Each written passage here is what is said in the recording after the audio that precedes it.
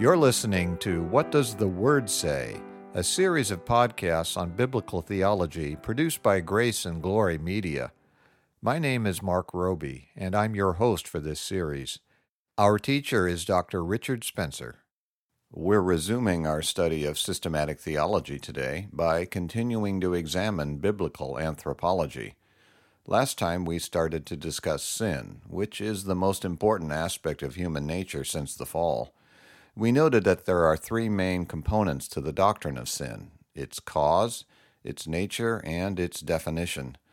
We then noted that even though the original creation was entirely good, Satan sinned, and then successfully tempted Adam and Eve to sin as well.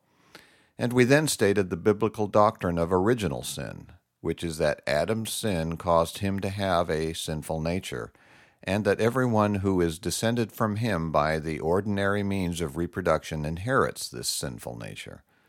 Dr. Spencer, it's often argued that it's unfair of God to allow Adam's sin to affect anyone other than Adam himself. How would you respond to that charge? Well, there are a number of things that can be said in response to that charge. James Boyce correctly claims in his Foundations of the Christian Faith that, quote, "The fact that Adam was made a representative of the race is proof of God's grace." Now, how is that fact proof of God's grace? Well, first of all, Boyce points out that Adam knew he was representing all of his descendants.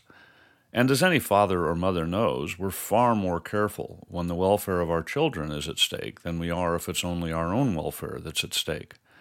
Boyce says, quote, "What could be better calculated to bring forth an exalted sense of responsibility and obedience in Adam than the knowledge that what he would do in regard to God's commandment would affect untold billions of his descendants?" That's a good point, although I don't know that Adam was thinking about, quote-unquote, untold billions of his descendants. It seems far more likely that he would think about his own children, and even they weren't born as of yet. I agree, but Boyce's point is still good. And it has also been pointed out by others that God had placed Adam in a perfect place, the Garden of Eden, and had bountifully provided for his every need. In other words, the circumstances under which Adam was called to obey were the best possible circumstances, those which were most conducive to his actually obeying. In addition, no great effort was required for him to obey, since the command given to him was very simple and clear. He only had to refrain from eating the fruit of one tree. Everything else was available to him. This again illustrates God's grace. The circumstances were certainly arranged to make it as easy as possible for Adam to obey, which makes his rebellion all that much more terrible. And I think we can reasonably conclude, based on the character of God, that Adam was the best possible representative we could have had. We shouldn't think that we would have done any better. I know I wouldn't want to make that claim. Nor would I. To do so would be to call God a liar, since he says that his ways are perfect, which must include his choice for our representative. And Boyce points out another important aspect relating to Adam's representative role. He says that, quote, "The representative nature of Adam's sin is an example of God's grace toward us, for it is on the basis of that representation that God is able to save us," unquote. And he then quotes from Romans 5:19, where Paul wrote that, quote, "Just as through the disobedience of the one man," which of course refers to Adam, "the many were made sinners, so also through the obedience of the one man," which refers to Jesus Christ, "the many will be made righteous." That verse alone makes it pretty clear that God's relating to us through the mediation of a representative is ultimately very gracious. If it weren't for representation, there could be no salvation. If someone thinks it's unfair to be represented by Adam, then to be logically consistent, that person should also not want to be represented by Jesus Christ. But there is no salvation possible outside of Christ. And there's a lot more that could be said, but this is not properly part of the topic of anthropology, so I will defer further discussion along those lines to a later session. For now, let me just say one more thing about the cause of sin. Because Adam represented us, we share in his guilt and punishment. Part of that punishment consists in our being born with a sinful nature. The fact that Adam's sinful nature is passed on to all of his natural descendants explains the universal nature of sin.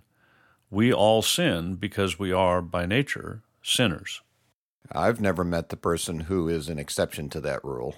Nor have I, nor will either of us ever meet that person in this life, because there are no exceptions among Adam's natural descendants. We are all sinners. We do have a free will, meaning that we make real choices for which we can be justly held accountable. But as we discussed in session 84, our will chooses according to our desires. And because we have a sinful nature, our desires are sinful. We may do things, and many people often do, that are in accordance with God's law and are therefore good, but unregenerate men never do anything from a heart that desires to obey and please God. So even their outwardly good deeds are sinful, because as we're told in Proverbs 16, verse 2, all a man's ways seem innocent to him, but motives are weighed by the Lord. The idea that we all inherit a sinful nature from Adam is not something that many people will readily accept. I'm well aware of that, but we're examining what the Bible teaches, which is truth, not what man will readily accept. And that completes what I wanted to say for now about the cause of sin. I do have one question on this topic that some of our listeners may be wondering about, though. Oh, what question is that? How is the sinful nature transmitted from parents to children? Since sin has to do with moral choices, it's clearly caused by our spirit, not our physical body. But where does our spirit come from? In Zechariah chapter 12, verse 1, we read, "This is the word of the Lord concerning Israel, the Lord who stretches out the heavens, who lays the foundation of the earth, and who forms the spirit of man within him." But if God gives each new person his or her spirit, and the spirit is sinful, doesn't that make God the author of sin?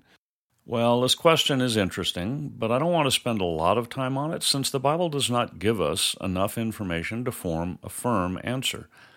I would agree with your statement that if God creates each new spirit, that seems problematic since our spirits are sinful. But Wayne Grudem, for example, disagrees. He says that, quote, "There does not seem to be any real theological difficulty in saying that God gives each child a human soul that has tendencies to sin that are similar to the tendencies found in the parents," unquote. Now, I disagree with his logic, but I wouldn't want to be dogmatic on the point. In one sense, of course, God is the one who makes us, not just our spirits, but our bodies as well. In Psalm 139, verse 13, the psalmist is speaking to God and says, quote, "For you created my inmost being. You knit me together in my mother's womb," unquote. I think this is speaking about the whole person, not just the spirit. But we all know how babies are made. In one sense, God can be said to do it, but he uses a human mother and father as secondary agents. And so Zechariah 12, verse 1 doesn't necessarily imply that the spirit is somehow different from the body in that regard. I certainly don't see any reason to draw that conclusion, but with regard to the larger question, there have been great theologians on both sides of the debate. Some, like Calvin, favored the idea that God created each spirit individually. That view is called creationism. Others, like Luther and Jonathan Edwards, favored the view that we inherit our spirit from our parents, which is called traducianism. And while I think traducianism is the most likely answer, I would never be dogmatic about this at all. Well, very well, let's not spend any more time on it then. All right, then let me continue with our outline of the doctrine of sin. The second component I mentioned is the nature of sin, and the biblical view is that man is totally depraved. And that terminology is, of course, easily misunderstood. Not only easily, but frequently misunderstood. So let's be clear about what we mean and what we don't mean. To say that man is totally depraved does not mean that he is as bad as he can possibly be.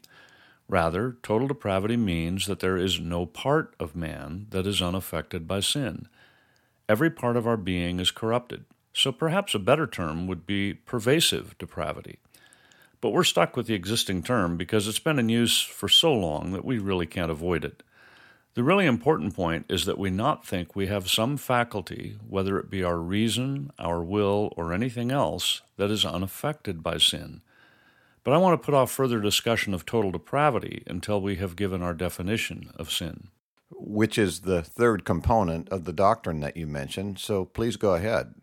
Let me start by quoting the answer to question 14 of the Westminster Shorter Catechism.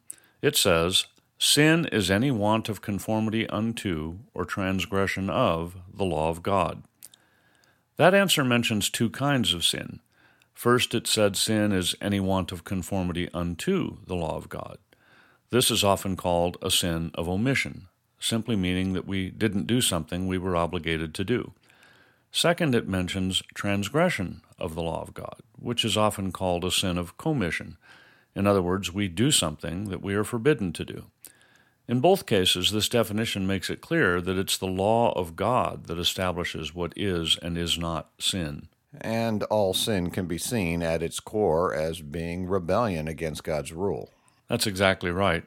At the end of the day, every sin, no matter how small, is a way of saying to God that you are independent and do not need to come under His rule. Very well. What about the laws that men make? We should almost always obey them.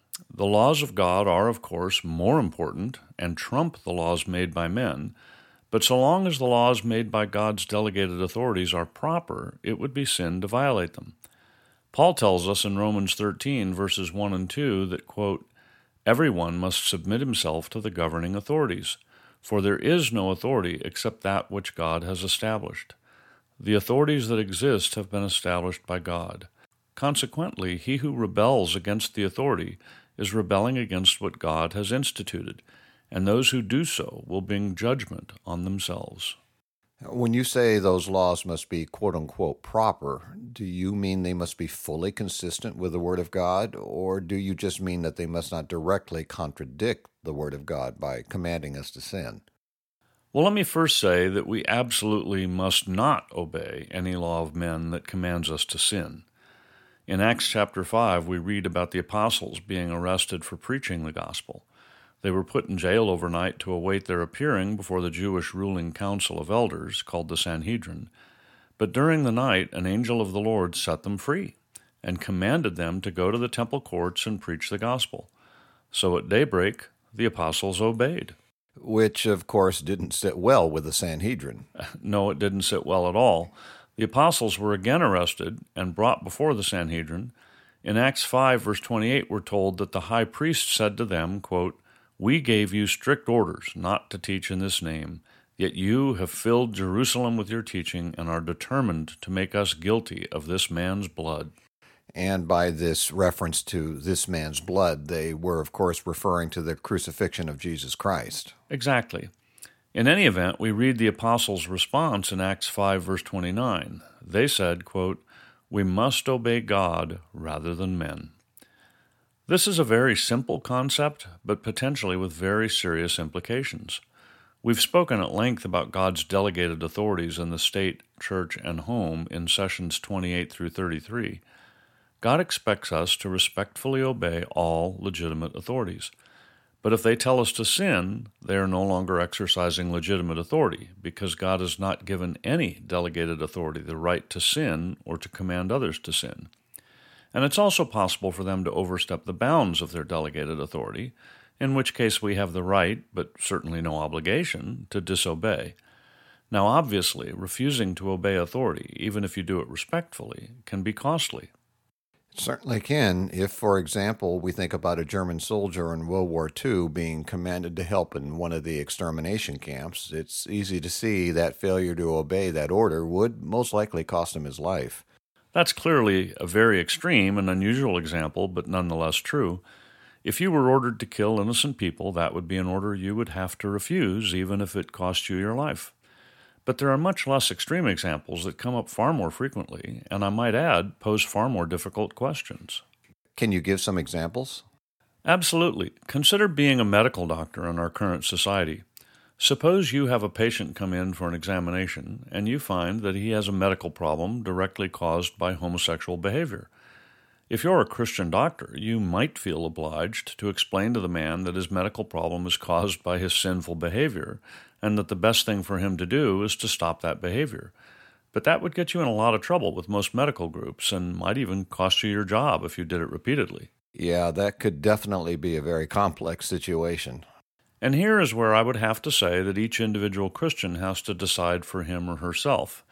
As far as I can see, it would not be a clear sin to just treat the person and say nothing. Or perhaps you could just explain how the particular behavior caused the problem and suggest that he change his behavior without making any statements about it being sin. Yeah, doctors certainly tell people, for example, that they would be better off if they stopped smoking or lost weight or got more exercise. Yeah, they do that all the time. But those behaviors aren't as politically charged in our society, and unless the doctor came across as insufferably condescending or judgmental, it's hard to imagine such advice causing any trouble. In any event, I think each Christian has to make decisions about these difficult questions on his own. They can and should get counsel, if possible, from their elders to help them make a decision that honors God. And that brings us right back to the idea that it's God to whom we are ultimately accountable. That is the most important point. God is the one who defines sin, not man. He has delegated to the state, the church, and the family the authority to make other laws and rules as necessary to regulate the orderly functioning of the state, church, and home. And Christians are obligated to obey those man-made laws almost always. And those laws can change. Different countries, states, churches, and homes have different laws and rules, but they can still all be proper and binding on Christians.